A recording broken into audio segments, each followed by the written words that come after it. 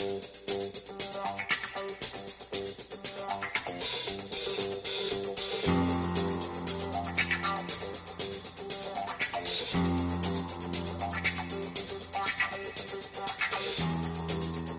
everyone, I'm Gary Null. I'd like to welcome you to the Progressive Commentary Hour. Our theme today: is this the last year that we will ever be able to have open forums to share our freedom of speech? Is this true not just in the United States but around the world as well? And if so, how do we get here? How do we get to a place where virtually everything that is being said on important domestic, medical, scientific issues is biased, but not on behalf of the average citizen, but by special interest groups?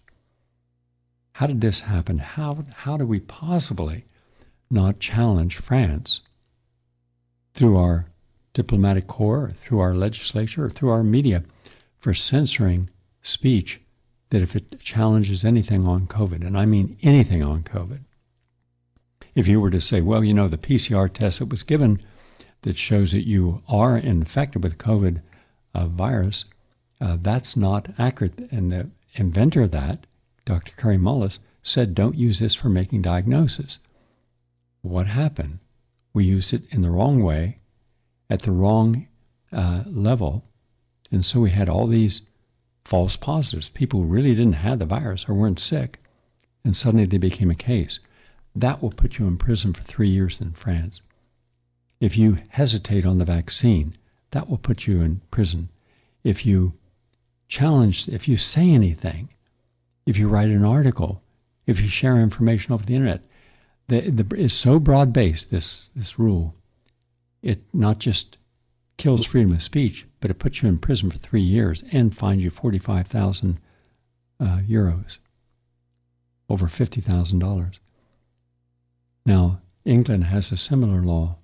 If you say something critical of Israel or Netanyahu or the Zionist movement or philosophy, even if you're correct, even if you have history and science on your side, you could go to jail. In fact, do you know that Great Britain has put more people in prison for saying things they disagreed with, calling it hate speech when it's not? Thousands have gone to jail. No news on this. Ireland is just as bad. So I want to share today an interview that is a good interview because the person talking is one of the world's leading authorities on censorship. And Tucker Carlson, who I agree with on issues and disagree with on issues, he interviewed him. And so in this case, we're fortunate that Tucker sticks with questions. And these are appropriate questions that anyone, I don't care about your background, should ask someone. But it's his answers that are absolutely devastating. But before we get there, I just want you to think about this for a moment. I made a comment recently, and I had a person in the audience said, I couldn't understand what you were referring to when you said, if things get worse, look at the best that can come from that. Here's what I meant in the proper context.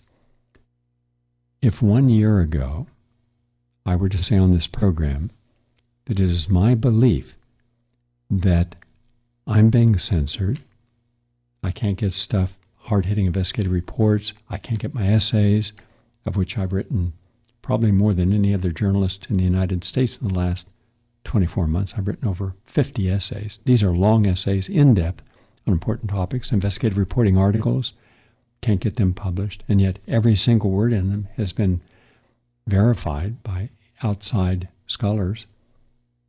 And my radio programs would be censored if I had them on certain forums.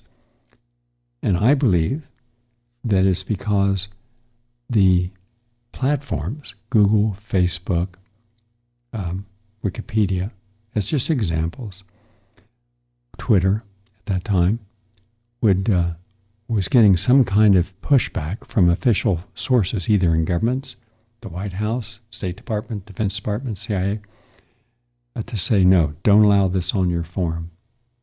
Don't allow it.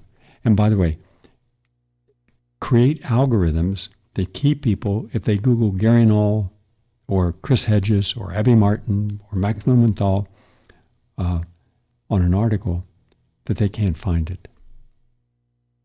Oh, and by the way, let's see if we can't have algorithms which control someone running for election. The person we want to win, the algorithm takes them to that site. The person we don't want to win, they take them to a desert. There's nothing that's going to get anyone more information. That would have been immediately attacked as a conspiracy theory, an empty-headed logic, all stupid, and there'd be all these gaggle of voices, so-called expert commentaries from people, 2, 3, 4, 5 people on a panel, 24/7 on all the media and in the New York Times. Okay. There's a hypothesis. But then we find out, after Elon Musk buys Twitter, turns it over, calls it X, and he brings in 2 really top investigative journalists, and they start looking at the actual inner communications with the people who ran Twitter. And my goodness, they find all these connections between Twitter and the White House. And then all these people were telling the Twitter editors what they couldn't do. In fact, the FBI actually had people working in the office. They controlled everything, as did the CIA and Homeland Security. In fact, all the governmental agencies were able to control what was on this social media. Then they find it was also true on other social media. So now it's no longer a conspiracy theory. It's fact. So why didn't anyone apologize for being wrong?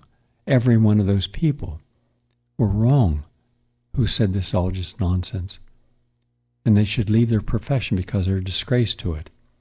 Not one apologized. And they're wrong about everything, as it turns out. So we're going to begin today with a commentary from Paul Craig Roberts. Paul Craig Roberts used to be a top editor at the Wall Street Journal. He has a deep background in journalism, won a lot of awards, and his article is entitled 2024 is the last year of free speech and democracy in the Western world. I'm going to quote it. Then we're going to go from here right into the Tucker Carlson clip with the person who is the expert on censorship. Quote, "Don't let the alarmist sound of this column's title put you off. It's not a conspiracy theory. This column is a factual report, as you will see if you read on. Everyone needs to understand that the ruling elite in the United States are implementing a decision to redefine democracy in a way that eliminates democracy, makes Congress superfluous, voting pointless, and discards the Constitution as an outdated document inconsistent with the power the ruling elite intend to wield over Americans and the rest of the world. The decision has been made to redefine democracy from the will of the people to protecting, quote, the sanctity of democratic institutions, end quote. Precisely what are democratic institutions? Well, they're not the institutions such as Congress and representative government or the rule of law and an independent judiciary that we currently regard as democratic institutions. Quote, democratic institutions are the institutions of the censorship industry, such as the military security complex, the State Department, NATO, the CIA, the FBI, the International Monetary Fund, the World Bank, NGOs, the Atlantic Council, the Aspen Institute, BlackRock, J.P. Morgan, journalists, Chase Manhattan, and other consensus-building institutions that set agendas and control the narratives. To express disagreement with the consensus these lead institutions build is considered to be, quote, an attack on democracy, end quote. In other words, quote, democracy is the property of the elite institutions, and the sanctity of these elite institutions must be protected from the people defined by Hillary Clinton as, quote, the Trump deplorables. The will of the people is eliminated from the picture.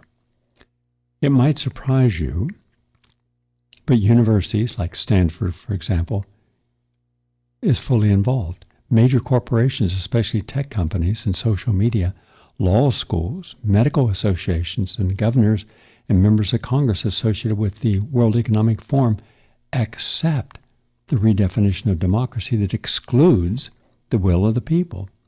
They also agree that the Constitution is inconsistent with the power they intend to wield over citizens. As I write, the State Department is busy at work obstructing the House of Representatives' inquiry into the executive branch's use of taxpayers' money to censor what we hear about COVID, the COVID vaccine, election fraud, Ukrainian war, Iran, Russia, China, etc. On February 16th, Tucker Carlson interviewed Mike Benz, B-E-N-Z, the world's leading expert on the censorship industry. And by the way, as an aside, that's who Tucker's interviewed. That's who you're going to be hearing, Mike Benz. Here you have a complete and accurate explanation of who rules us. And no, it is not the Rothschilds and the Bilderbergs, and why the U.S. government has decided to deep six the First Amendment. The decision has been made, and it is currently being implemented. It means that suppression will be used to convert the entirety of the internet and social media into a propaganda ministry serving official narratives. All of the hope that libertarians had of the freedom to speak that the internet would provide has turned out to be unrealistic. You see already the trouble Elon Musk is in for permitting free speech on X. The government has launched investigations of Musk and his companies, and with the intent of forcing him out.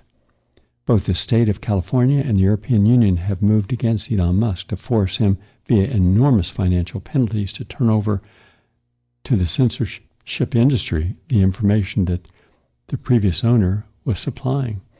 Information used in artificial intelligence programs to determine who to ban and what tweets to take down. Soon the alternative in social media will exist only as propaganda sites for the, quote, consensus-building elite institutions, end quote. The disinformation of Western civilization is proceeding so rapidly that I cannot keep up with it even as a full-time job. As I reported yesterday, the French government has just criminalized medical truth, and the World Health Organization is about to do so in May of this year. People will no longer have control over their own health decisions. The U.S. government not only keeps the U.S. border wide open for, quote, people of color, end quote, Washington also supplies NGOs who are recruiting the immigrant invaders with hundreds of millions of dollars with which to provide the immigrant invaders with food, water, medical care, and sleeping accommodations along the mapping routes. It cannot happen, you say, but it is happening right now in front of your eyes. The gullible Americans are expert at fleeing from unsettling bad news. Thus, they pave their own path to tyranny. Tyranny is easy to establish over peoples who have confidence in their constitutional rights and integrity of their institutions. The more patriotic the population is, the more susceptible it is to deception and betrayal by government. Try telling patriots what is happening to them, and they'll call you a commie for speaking badly about their beloved country. Christian evangelicals have no opposition to the evil that is engulfing us because they have been brainwashed that they will escape it by being wafted up to heaven. The growth of evil is actually their escape from the sinful world into heaven. The more evil, the sooner they escape. For most of the rest, liberal interventionists and hegemonic neoconservatives have taught that America is exceptional and indispensable, so how can anything go wrong? Combine these awareness blockers with the fact that uncomfortable truths are a bad news turnoff, and that censorship is being established as a national security matter with the argument that it makes us safe and protects, quote, democracy. Consequently, the criminalization of truth is rushing ahead. Even the word truth is slated to become a hate word that cannot be spoken. Any information that you have saved that helps you understand the tyranny that is engulfing us should be stored in thumb drives and not in the cloud as all information undermining. And that's what he has to say. Now we're going directly into the interview with Tucker Carlson. And whether you agree or disagree, stay neutral until you hear all the information, and then try to check for yourself how much of this is accurate, what Mike Benz is about to share with us.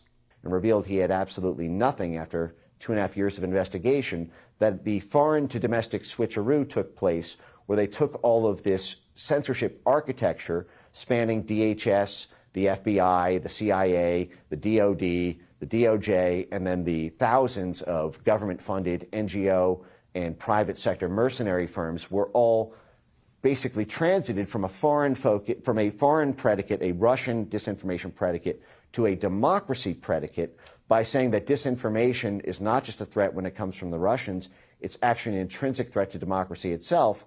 And so by that, they were able to launder the entire democracy promotion regime change toolkit just in time for the 2020 election. I mean, it's almost beyond belief that this has happened. I mean, my own father worked for the U.S. government in this business, in the information war against the Soviet Union, and, you know, was a big part of that. And the idea that any of those tools would be turned against American citizens by the U.S. government was, I want to think, was absolutely unthinkable in, say, 1988. And you're saying that there really hasn't been anyone who's raised objections, and it's absolutely turned inward to manipulate and rig our own elections as we would in, say, Latvia? Yeah, well, as soon as the democracy predicate was established, you had this professional class of professional regime change artists and operatives. That is, the same people who argued that, you know, we need to bring democracy to Yugoslavia and that's the predicate for getting rid of, you know, Milosevic or any other country around the world where we basically overthrow governments in order to preserve democracy. Well, if the democracy threat is homegrown now, then that becomes, then suddenly these people all have new jobs moving on the U.S. side, and I can go through a million examples of that. But one thing on what you just mentioned, which is that, you know, from their perspective, they just weren't ready for the internet. 2016 was really the first time that social media had reached such maturity that it began to eclipse legacy media. I mean, this was a long time coming. I think folks saw this building from 2006 through 2016. You know, Internet 1.0 didn't even have social media. From 1991 right. to 2004, there was no social media at all. 2004, Facebook came out. 2005, Twitter. 2006, YouTube. 2007, the smartphone. And so, and in that initial period of social media, nobody was getting subscriberships at the level where they actually competed with legacy news media.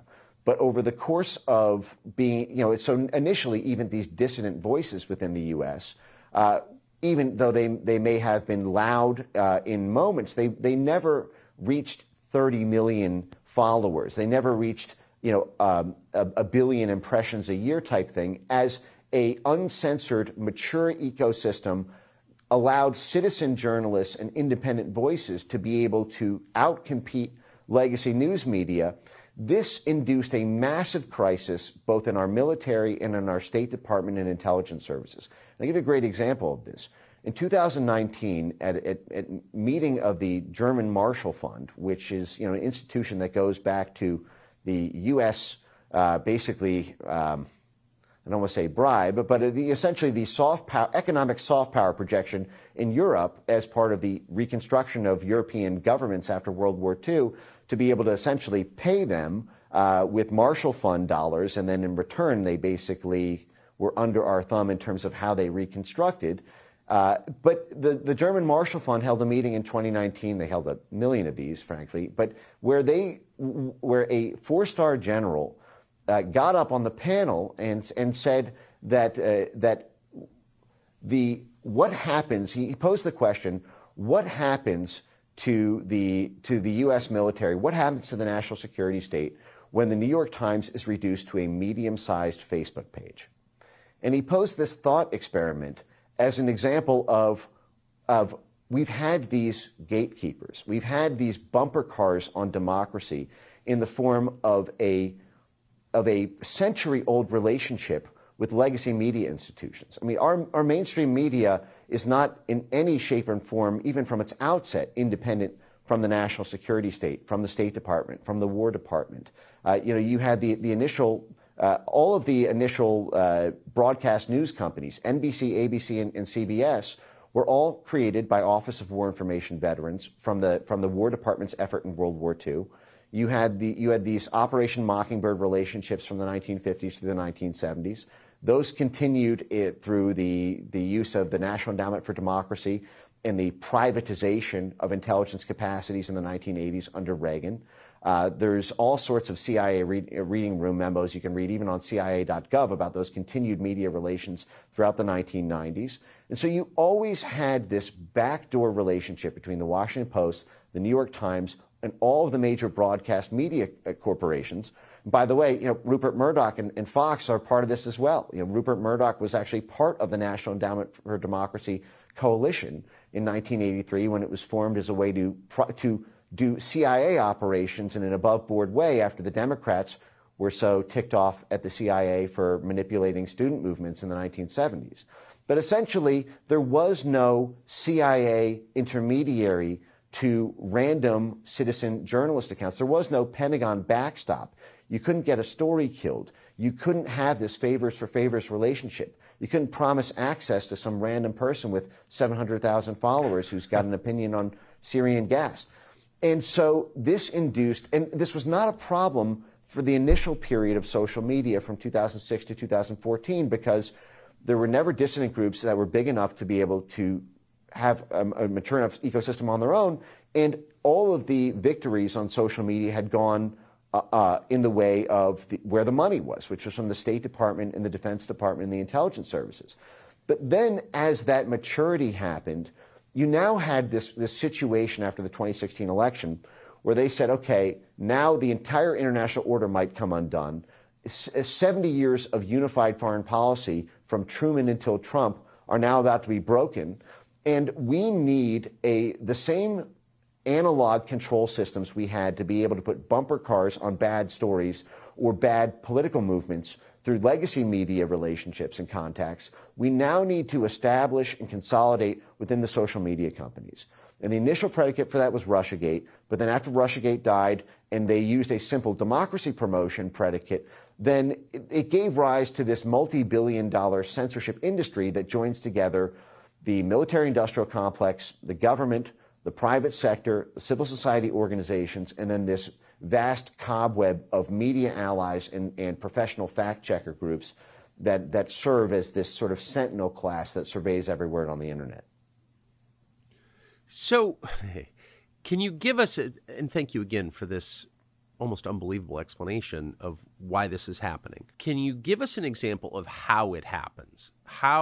Just pick one among, I know, countless examples of how the national security state lies to the population, censors the truth in real life. Yeah. So, we have this State Department outfit called the Global Engagement Center, which was created by a guy named Rick Stengel, who described himself as Obama's propagandist in chief.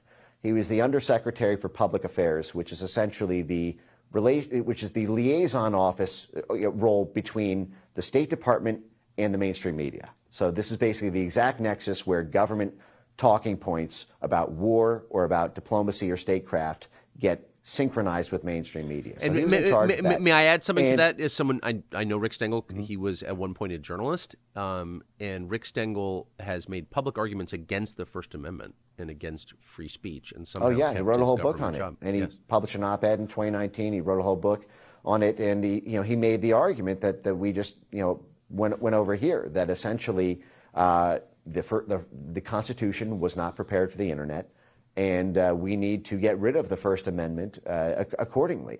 And he described himself as a free speech absolutist when he was the managing editor of Time magazine, And even when he was in the State Department under Obama, he started something called the Global Engagement Center, which was the first government censorship operation within the federal government, but it was foreign-facing, so it was okay. Now, at the time, they used the homegrown ISIS predicate threat for this. And so it was very hard to argue against the idea of the State Department having this formal coordination partnership with every major tech platform in the U.S., because at the time there were these ISIS attacks and we were told that ISIS was recruiting on Twitter and Facebook. And so the Global Engagement Center was established essentially to be a State Department entanglement with the social media companies to basically put bumper cars on their ability to platform accounts. And one of the things they did is they created a new technology, which it's called natural language processing. It is a artificial intelligence, machine learning ability to create meaning out of words in order to map everything that everyone says on the internet and create this vast topography of how communities are organized online, who the major influencers are, what they're talking about, what narratives are emerging or trending, and to be able to create this sort of network graph in order to know who to target and how information moves through an ecosystem. And so they began plotting the language, the prefixes, the suffixes, the popular terms, the slogans that ISIS folks were talking about on Twitter. When Trump won the election in 2016, everyone who worked at the State Department was expecting these promotions to the White House National Security Council under Hillary Clinton, who I should remind viewers, was also Secretary of State under Obama, actually ran the State Department. But these folks were all expecting promotions on November 8th, 2016, and were unceremoniously put out of jobs by a guy who was a 20-to-1 underdog, according to the New York Times, the day of the election. And when that happened, these State Department folks took their special set of skills, coercing governments for sanctions. The State Department led the effort to sanction Russia over the Crimea annexation in 2014. These State Department diplomats did an international roadshow to pressure European governments to pass censorship laws to censor the right-wing populist groups in Europe, and as a boomerang impact to censor populist groups who were affiliated in the U.S. So you had folks, you had folks who went from the State Department directly, for example, to the Atlantic Council, which was this major facilitator between government to government censorship. The Atlantic Council is a group that was one of Biden's biggest political backers. They bill themselves as NATO's think tank. So they represent the political census of NATO, and in many respects, when NATO has civil society actions that they want to be coordinated to synchronize with military action in a region, the Atlantic Council essentially is deployed to consensus build and make that political action happen within a region of interest to NATO. Now, the Atlantic Council has 7 CIA directors on its board. A lot of people don't even know that 7 CIA directors are still alive, let alone all concentrated on the board of a single organization that's kind of the heavyweight in the censorship industry. They get annual funding from the Department of Defense, the State Department, and CIA cutouts like the National Endowment for Democracy. The Atlantic Council in January 2017 moved immediately to pressure European governments to pass censorship laws to create a transatlantic flank tank on free speech in exactly the way that Rick Stengel essentially called for to have U.S. mimic European censorship laws.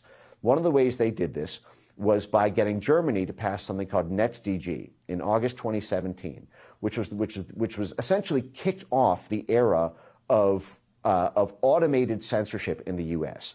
What NetzDG required was, unless social media platforms wanted to pay a $54 million fine for each instance of speech, each post left up on their platform for more than 48 hours that had been identified as hate speech, they would be fined basically into bankruptcy when you aggregate 54 million over tens of thousands of posts per day. And the safe haven around that was if they deployed artificial intelligence-based censorship technologies, which had been, again, created by DARPA to take on ISIS, to be able to scan and ban speech automatically. And this gave, I call these weapons of mass deletion. These are essentially the ability to censor tens of millions of posts with just a few lines of code. And the way this is done is by aggregating. Basically, the field of censorship science fuses together two disparate groups of study, if you will. There's the sort of political and social scientists who are the sort of thought leaders of what should be censored. And then there are the sort of quants, if you will. These are the programmers, the computational data scientists, computational linguistics. Every university, there's over 60 universities now who get federal government grants to do this censorship, the censorship work and the censorship preparation work, where what they do is they create these code books of the language that people use, the same way they did for ISIS. They did this, for example, with COVID. They created these COVID lexicons of what dissident groups were saying about mandates, about masks, about vaccines, about high-profile individuals like Tony Fauci or Peter Daszak or any of these others protected VIP individuals whose reputations had to be protected online. And they created these code books. They broke things down into narratives. The Atlantic Council, for example, was a part of this government-funded consortium, something called the Virality Project, which mapped 66 different narratives that dissidents were talking about around COVID, everything from COVID origins to vaccine efficacy. And then they broke down these 66 claims into all the different factual subclaims. And then they plugged these into these essentially machine learning models to be able to have a constant world heat map of what everybody was saying about COVID. And whenever something started to trend that was bad for what the Pentagon wanted or was bad for what Tony Fauci wanted, they were able to take down tens of millions of posts. They did this in the 2020 election with mail-in ballots. It was the same groups. May I ask you, I'm sorry, I just got to have to, there's so much here and it's so shocking.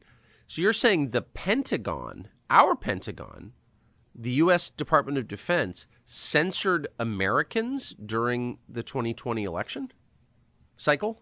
Yes, they did this.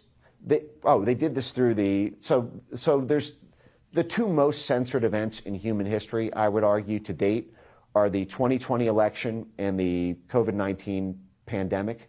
And I'll explain, how I arrived there. So the 2020 election was determined by mail-in ballots. And I'm not weighing into the substance of whether mail-in ballots were or were not a legitimate or safe and reliable form of voting. That's a completely independent topic from my perspective than the censorship issue one. But the censorship of mail-in ballots is really one of the most extraordinary stories in our American history, I would argue. What happened was you had this plot within the Department of Homeland Security. Now, this gets back to what we were talking about with the State Department's Global Engagement Center. You had this group within the Atlantic Council and the foreign policy establishment, which began arguing in 2017 for the need for a permanent domestic censorship government office to serve as a quarterback for what they called a whole-of-society counter-misinformation, counter-disinformation alliance. That just means censorship, the counter-mis-disinfo. But their whole-of-society model explicitly proposed that we need every single asset within society to be mobilized in a whole-of-society effort to stop misinformation online. It was that much of an existential threat to democracy. And so, but they fixated in 2017 that it had to be centered within the government because only the government would have the clout and the coercive threat powers and the perceived authority to be able to tell the social media companies what to do, to be able to summon a government-funded NGO swarm to create that media surround sound, to be able to arm an astroturfed army of fact checkers, and to be able to liaise and connect all these different censorship industry actors into a cohesive, unified whole. And the Atlantic Council initially proposed with this blueprint called Forward Defense. It's not offense, it's forward defense, guys. They initially proposed that running this out of the State Department's Global Engagement Center because they had so many assets there who were so effective at censorship under Rick Stengel's steed and under the Obama administration. But they said, we're not going to be able to get away with that because we don't really have a national security predicate, and it's supposed to be foreign-facing. We can't really use that hook unless we have a sort of national security one. Then they contemplated parking it at the CIA. And they said, well, actually, there's two reasons we can't do that. The CIA is foreign-facing, and we can't really establish a counterintelligence threat to bring it home domestically. Also, we're going to need essentially tens of thousands of people involved in this operation, spanning this whole society model. You can't really run a clandestine operation that way. So they said, okay, well, what about the FBI? They said, well, the FBI would be great. It's domestic, But the problem is the FBI is supposed to be the intelligence arm of the Justice Department. And what we're dealing with here are not acts of law breaking. It's basically support for Trump, or if a left-wing populist had risen to power like Bernie Sanders or Jeremy Corbyn, I have no doubt they would have done in the UK. They would have done the same thing to him there. They targeted Jeremy Corbyn and other left-wing populist NATO skeptical groups in Europe. But in the U.S., it was all Trump. And so essentially what they said is, well, the only other domestic intelligence equity we have in the U.S. besides the FBI is the DHS. So we are going to essentially take the CIA's power to rig and bribe foreign media organizations, which is a power they've had since the day they were born in 1947, and we're going to combine that with the power, with the domestic jurisdiction of the FBI by putting it at DHS. So DHS was basically deputized. It was empowered through this obscure little cybersecurity agency to have the combined powers that the CIA has abroad with the jurisdiction of the FBI at home. And the way they did this, how did an obscure little cybersecurity agency get this power, was they did a funny little series of switcheroos. So this little thing called CISA, they didn't call it the Disinformation Governance Board, they didn't call it the Censorship Agency, they gave it an obscure little name that no one would notice called the Cybersecurity and Infrastructure Security Agency, who its founder said, we care about security so much it's in our name twice. Everybody sort of closed their eyes and pretended, that's what it was.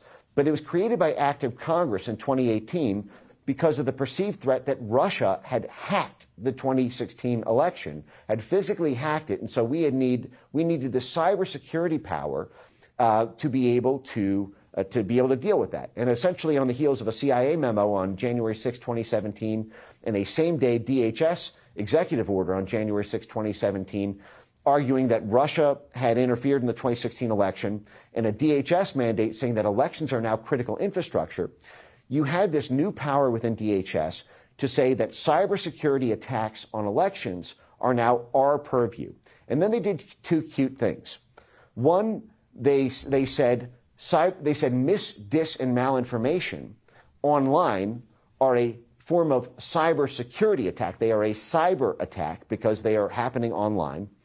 And they said, well, actually, Russian disinformation is, we're actually protecting democracy and elections. We don't need a Russian predicate after Russiagate died.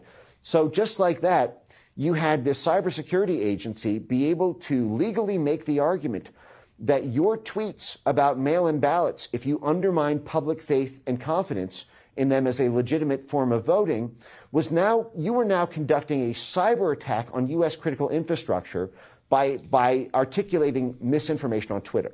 And just like that, now what they did then is they in other words, a bunch of complaining about election fraud is the same as taking down our power grid. Yes, you could literally be on your toilet seat at 9:30 on a Thursday night and tweet, "I think that mail-in ballots are illegitimate." And you were essentially then caught up in the crosshairs of the Department of Homeland Security classifying you as conducting a cyber attack on U.S. critical infrastructure because you were doing misinformation online in the cyber realm, and misinformation is a cyber attack on democracy when it undermines public faith and confidence in our democratic elections and our democratic institutions. They would end up going far beyond that. They would actually define democratic institutions as being another thing that was a cyber security attack to undermine. And lo and behold, the mainstream media is considered a democratic institution. That would come later. What ended up happening was, in advance of the 2020 election, starting in April of 2020, although this goes back before, you had this essentially never-Trump neocon Republican DHS working with essentially NATO on the national security side and essentially the DNC, if you will, to use DHS as the launching point for a government-coordinated mass censorship campaign spanning every single social media platform on Earth in order to pre-censor the ability to dispute the legitimacy of mail-in ballots. And here's how they did this. They aggregated 4 different institutions, Stanford University, the University of Washington, a company called Graphica, and the Atlantic Council. Now, all 4 of these institutions, the centers within them, were essentially Pentagon cutouts. You had at the Stanford Internet Observatory, it was actually run by Michael McFaul. If you know Michael McFaul, he was the U.S. ambassador to Russia under the Obama administration, and he personally authored a 7-step playbook for how to successfully orchestrate a color revolution.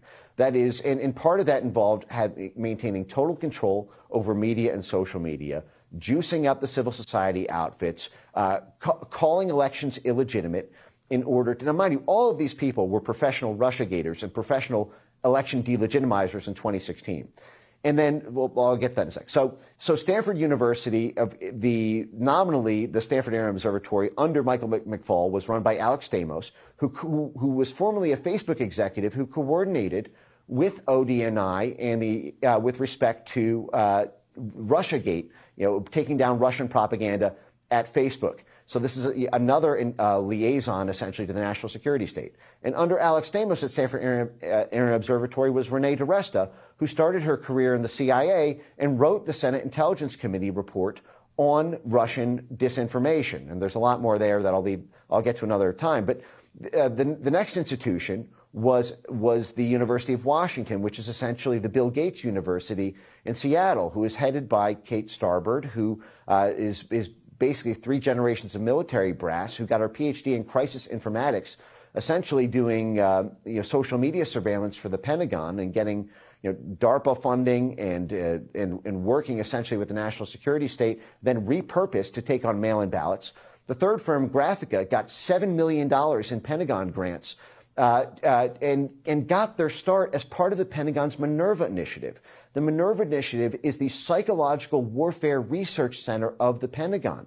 This group was doing social media spying and narrative mapping for the Pentagon until the 2016 election happened, and then were repurposed into a partnership with the Department of Homeland Security to censor 22 million Trump tweets, pro-Trump tweets about mail-in ballots. And then the fourth institution, as I mentioned, was the Atlantic Council, who's got 7 CIA directors on the board. So one after another, it is exactly what Ben Rhodes described during the Obama era as the blob, the foreign policy establishment. It's the Defense Department, the State Department, or the CIA every single time. And of course, this was because they were threatened by Trump's foreign policy.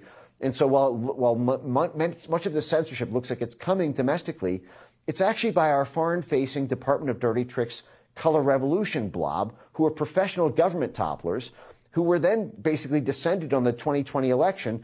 Now, they did this. They explicitly said, the head of this election integrity partnership, on tape, and my foundation clipped them, and it's been played before Congress, and it's in a part of the Missouri v. Biden lawsuit now, but they explicitly said on tape that they were set up to do what the government was banned from doing itself.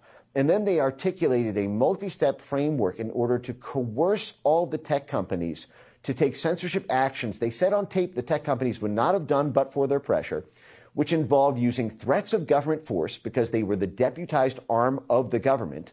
They had a formal partnership with the DHS. They were able to use DHS's proprietary domestic disinformation switchboard to immediately talk to top brass at all the tech companies for takedowns.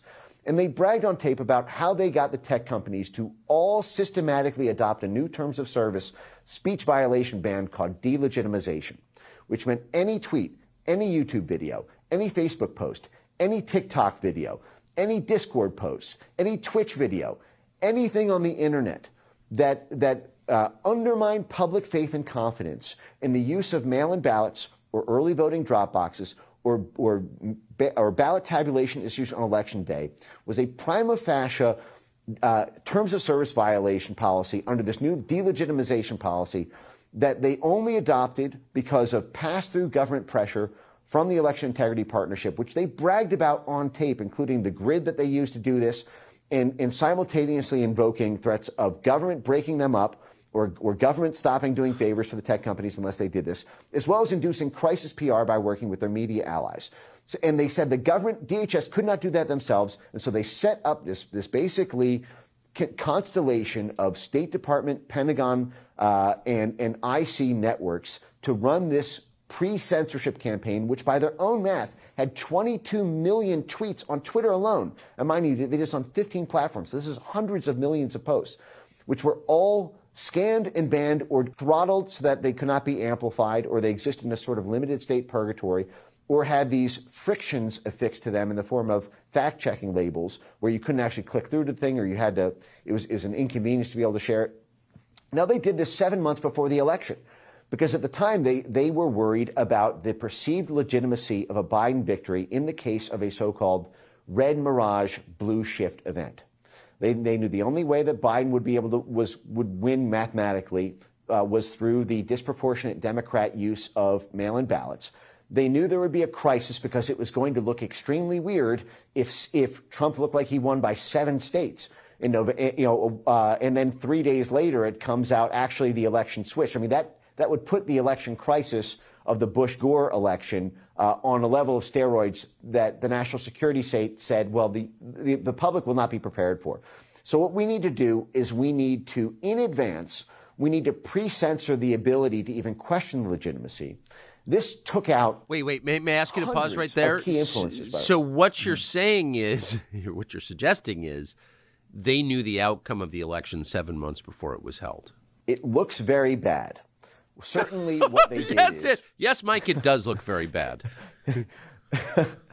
And especially when you combine this with the fact that this is right on the heels of the impeachment, the Pentagon-led, CIA-led impeachment. You know, it was Eric Cimarella from the CIA, and it was the Vindmans from the Pentagon who led the impeachment of Trump in late 2019 over, an alleged phone call around withholding Ukraine aid. This same network, which came straight out of the Pentagon hybrid warfare network, military censorship network created after the first, Ukraine crisis in 2014, were the lead architects of the Ukraine impeachment in 2019, and then essentially came back on steroids as part of the 2020 election censorship operation. But, from their perspective, I mean, it certainly looks like the perfect crime. These were the people. DHS at the time had actually federalized much of the National Election Administration through this January 6, 2017 executive order from outgoing Obama DHS head Jed Johnson, which essentially wrapped all 50 states up into a formal DHS partnership. So DHS was simultaneously in charge of the administration of the election in many respects and the censorship of anyone who challenged the administration of the election. This is like, putting essentially the defendant of a trial as the judge and jury of the trial. It was but you're not describing democracy. I mean, you're describing a country in which democracy is impossible. What I'm essentially describing is military rule. I mean, what's happened with the rise of the censorship industry is a total inversion of the idea of democracy itself. Democracy sort of draws its legitimacy from the idea that it is ruled by consent of the people being ruled. That is, it's not really being ruled by an overlord because the government is actually just our will expressed by our consent with who we vote for. The whole push after the 2016 election and after Brexit and after a couple of other, social media-run elections that went the wrong way from what the State Department wanted, like the 2016 Philippines election, was to completely invert everything that we described as being the underpinnings of a democratic society in order to deal with the threat of free speech on the internet. And what they essentially said is we need to redefine democracy from being about the will of the voters to being about the sanctity of democratic institutions. And who are the democratic institutions? Oh, it's us.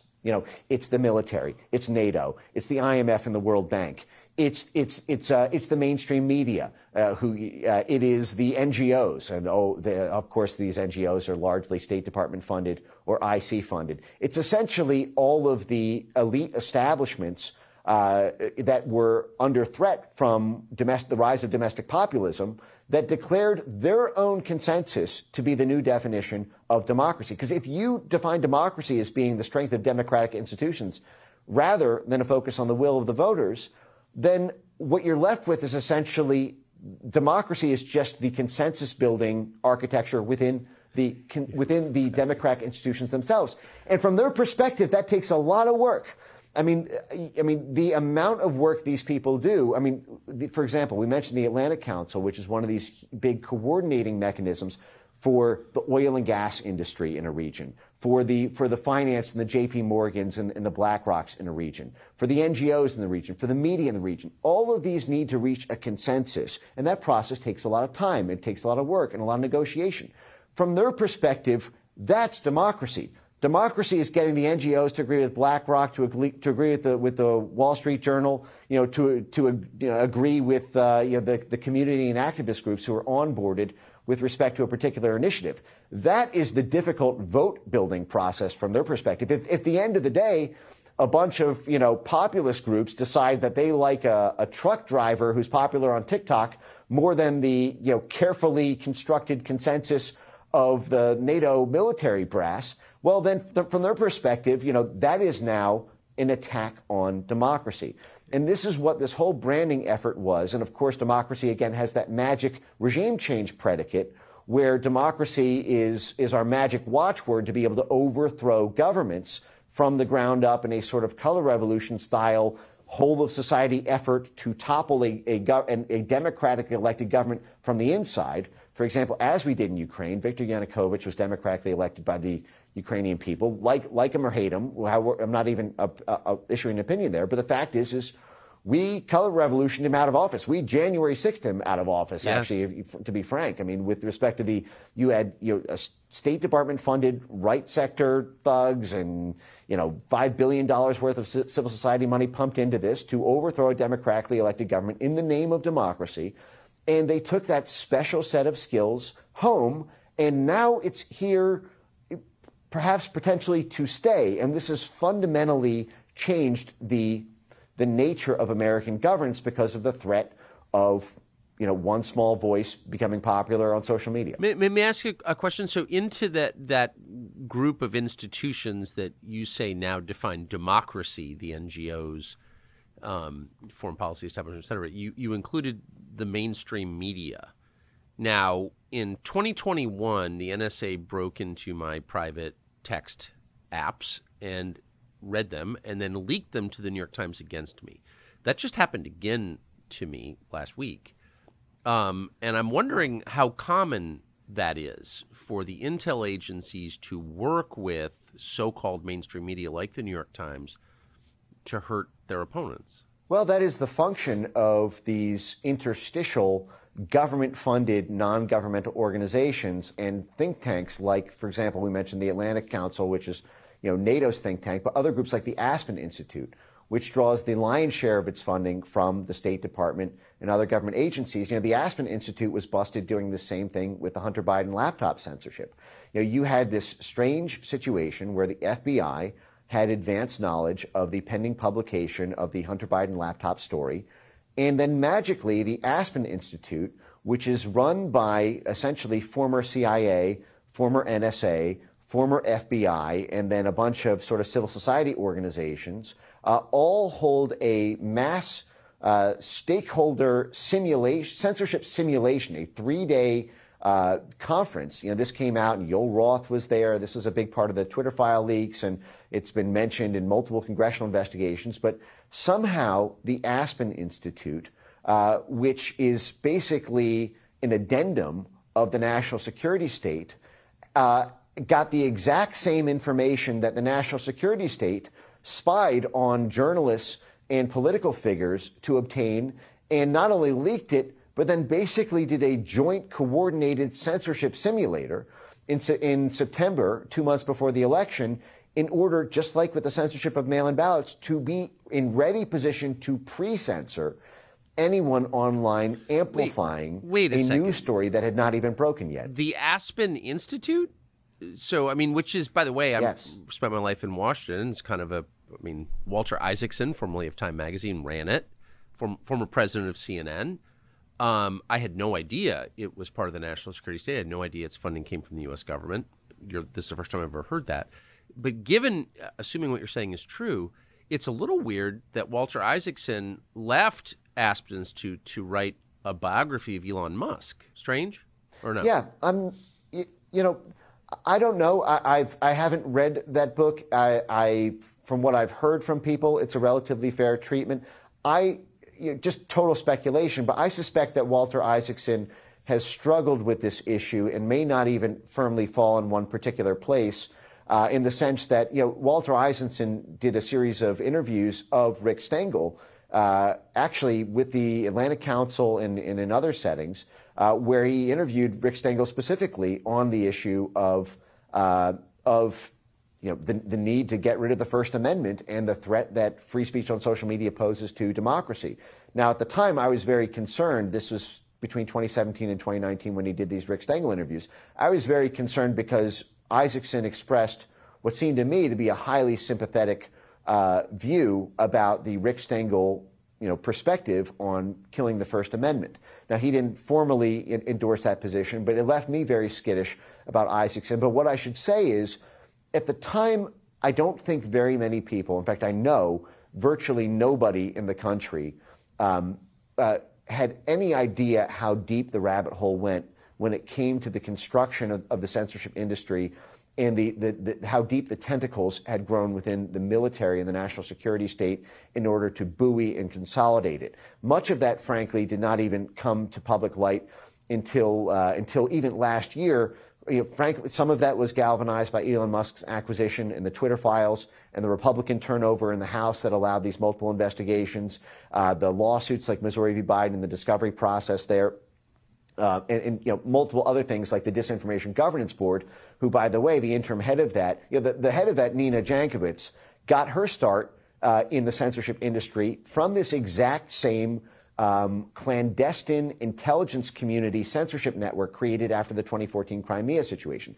Nina Jankowicz, when her name came up in 2022 as part of the Disinformation Governance Board, I almost fell out of my chair because I had been tracking Nina's network for almost 5 years at that point when her name came up as part of the UK inner cluster cell of a busted clandestine operation to censor the internet called the Integrity Initiative, which was created by the UK Foreign Office and was backed by NATO's political affairs unit in order to carry out this thing that we talked about at the beginning of this dialogue, the NATO sort of psychological inoculation and the ability to kill so-called Russian propaganda or rising political groups who wanted to maintain energy relations with Russia at a time when the U.S. was trying to kill the Nord Stream and other pipeline relations. Well, they did that. Marine Le Pen and Nina Jankowicz was a part of this outfit, and then who was the head of it after Nina Jankowicz went down? It was Michael Chertoff, and Michael Chertoff was running the Aspen Institute cyber group. And then the Aspen Institute then goes on to be the censorship simulator for the Hunter Biden laptop story. And then 2 years later, Chertoff is then the head of the Disinformation Governance Board after Nina is forced to step down. Yeah, close friends. Of course, Michael Chertoff was the chairman at BAE. Sorry. Of course. Michael Chertoff was the chairman of the largest military contractor in Europe, BAE Military.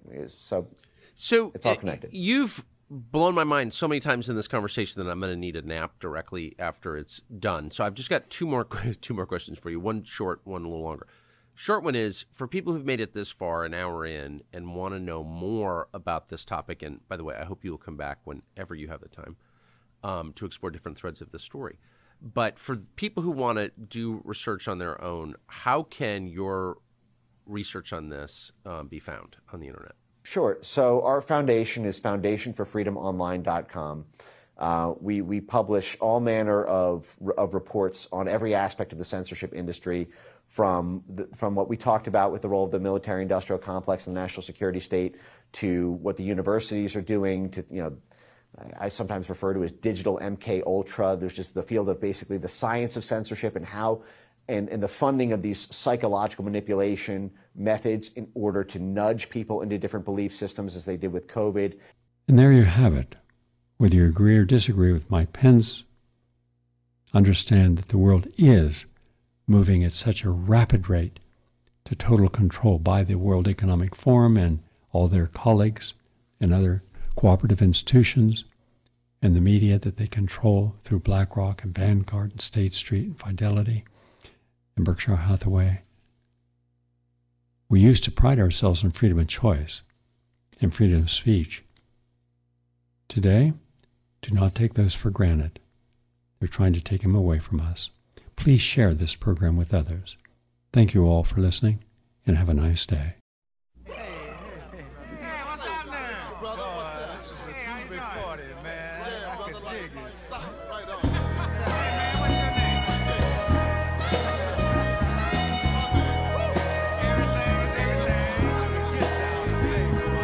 Mother, mother, there's too many of you crying. Brother, brother, brother,